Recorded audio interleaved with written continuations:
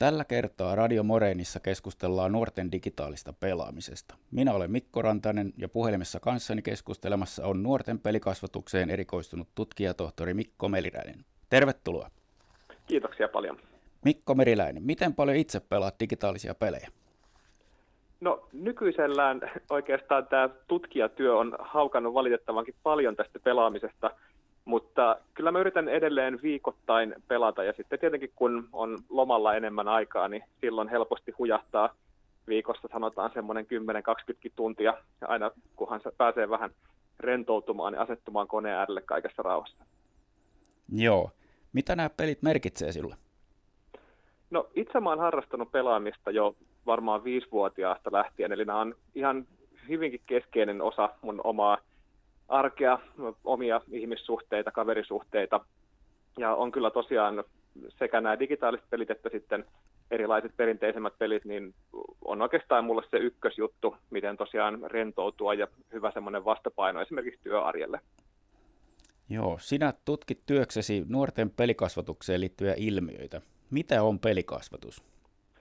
No ehkä tälleen tiiviisti ilmastuna, niin pelikasvatus on se kasvatuksen osa, joka käsittelee pelaamista, sekä digitaalista että muuta pelaamista. Siinä pyritään siis antamaan eri-ikäisille ihmisille valmiuksia käsitellä erilaisia pelikulttuurin ilmiöitä ja samalla ohjata sitten pelaamista ja näitä pelaajia tekemään semmoisia hyviä valintoja, rakentaa parempaa pelikulttuuria ja niin edelleen. Vuoden 2020 pelaajabarometrin mukaan alle 20-vuotiaista karkeasti noin puolet pelaa jotain digitaalista viihdepeliä päivittäin. Miksi pelaaminen on niin suosittua nuorten keskuudessa? No, tämä on hirveän hyvä kysymys. Siinä on varmasti yksi tämmöinen aika ehkä yksinkertainenkin vastaus, mikä monesti unohtuu, on siis se, että pelaaminen on hirvittävän hauskaa. Eli pelaaminen on lähtökohtaisesti ihmiselle aika semmoista luontaista toimintaa. Usein me pelataan varsin pienestä pitäen erilaisia pelejä, sekä digitaalisia että ei-digitaalisia. Ja monella tämä sitten tietenkin jatkuu sinne ihan aikuisikään saakka ja miksei sinne ihan eläkevuosiinkin. Pelit on hyvin niin kuin viihdyttäviä, hyvin laadittuja viihdetuotteita. Niiden kautta saadaan monenlaisia elämyksiä. Ja varsinkin tämän päivän lapsille ja nuorille ne on hyvinkin keskeinen osa myös sosiaalista elämää. Ei pelkästään sille, että pelataan yhdessä, vaan myös niin, että peleistä keskustellaan kavereiden kanssa, pelataan sisarusten, serkusten kanssa yhdessä ja niin edelleen. Mitä merkityksiä nuoret on itse pelaamiselleen antanut? No tässä just näiden sosiaalisten puolien lisäksi, niin aika moni nuori puhuu esimerkiksi siitä, miten pelit on tärkeä vastapaino tällaiselle muuten kuormittavalle arjelle. Meillähän on ollut tässä viime vuosina ja jatkuvasti tuntuu, että enemmän, niin valitettavankin paljon puhetta siitä, miten nuoret on aika stressaantuneita, aika väsyneitä, aika kuormittuneita, niin tämä on kyllä ehdottomasti semmoinen puoli, mikä sieltä on noussut nuorten omista vastauksista tutkimuksistakin esiin, että nimenomaan se pelaaminen sellaisena jotenkin nollauksena tai vastapainona arjelle rentoutumisena, kavereiden kanssa lepposana ajanvietteenä. Tämä on semmoinen, mikä on noussut hirveän paljon esiin.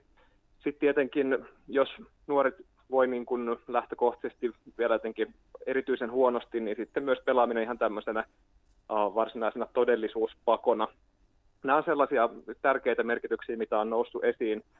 Ja sitten tietenkin yhä useammalla myöskin näkyy siinä pelaamisessa tänä päivänä se, että pelaaminen on siinä määrin yleistä, että voidaan haaveilla myös esimerkiksi pelaamiseen liittyvistä ammateista, ei pelkästään pelien tekemisestä tai pelien ammattimaista pelaamisesta, vaan sitten esimerkiksi nuorisotyöstä tai tutkimuksesta pelien parissa.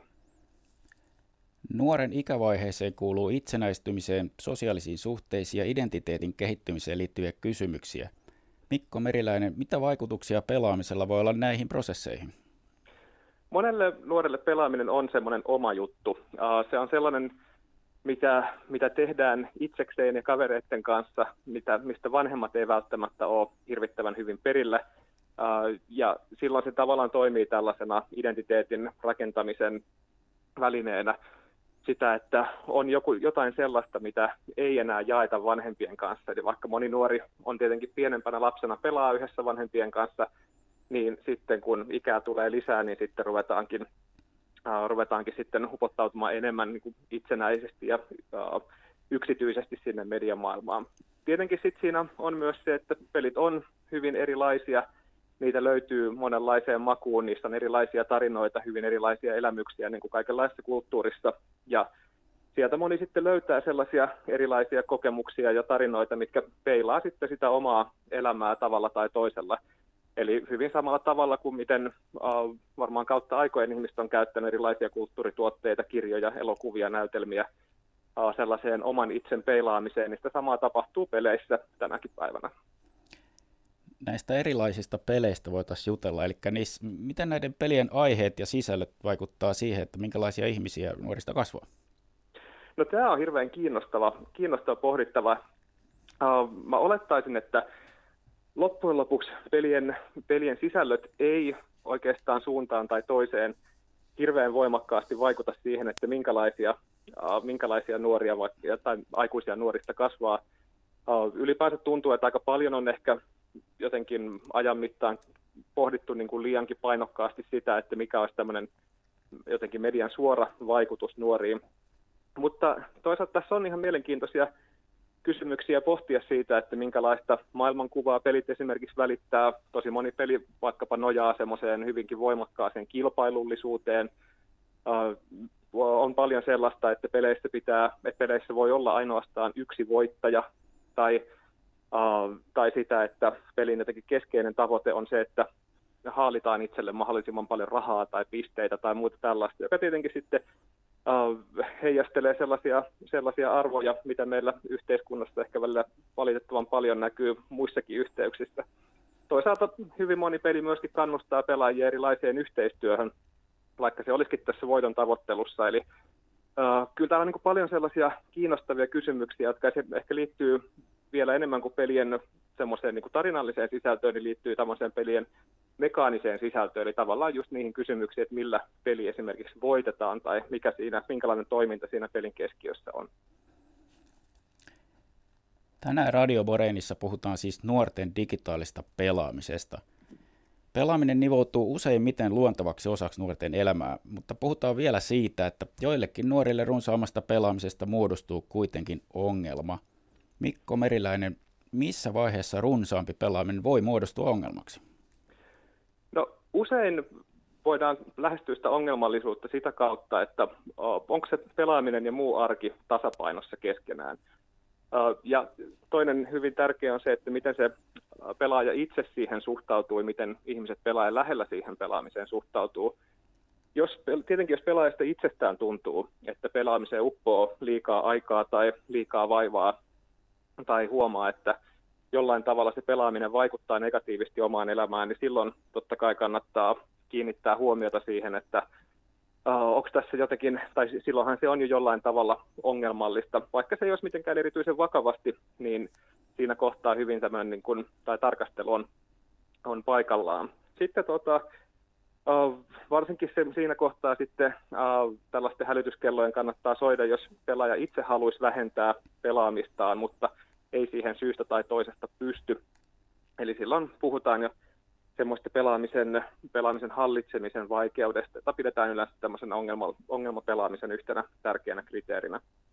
Tietenkin on myös hyvin tärkeää tarkastella, että minkälaiset asiat siinä runsaan pelaamisen taustalla on, eli tietenkin vaikeissa kuormittavissa elämäntilanteissa, oli kyseessä sitten joku masennus tai ahdistus tai stressi tai muu, niin pelaaminen hyvinkin tyypillisesti lisääntyy ihan vain sen takia, että pyritään keventämään sitä muun arjen kuormitusta.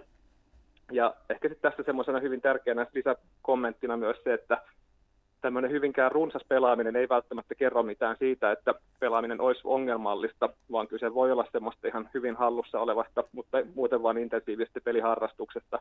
Ja samaan aikaan ihmisellä voi olla ongelmia pelien kanssa, vaikka hän ei pelaisi mitenkään älyttömän paljon.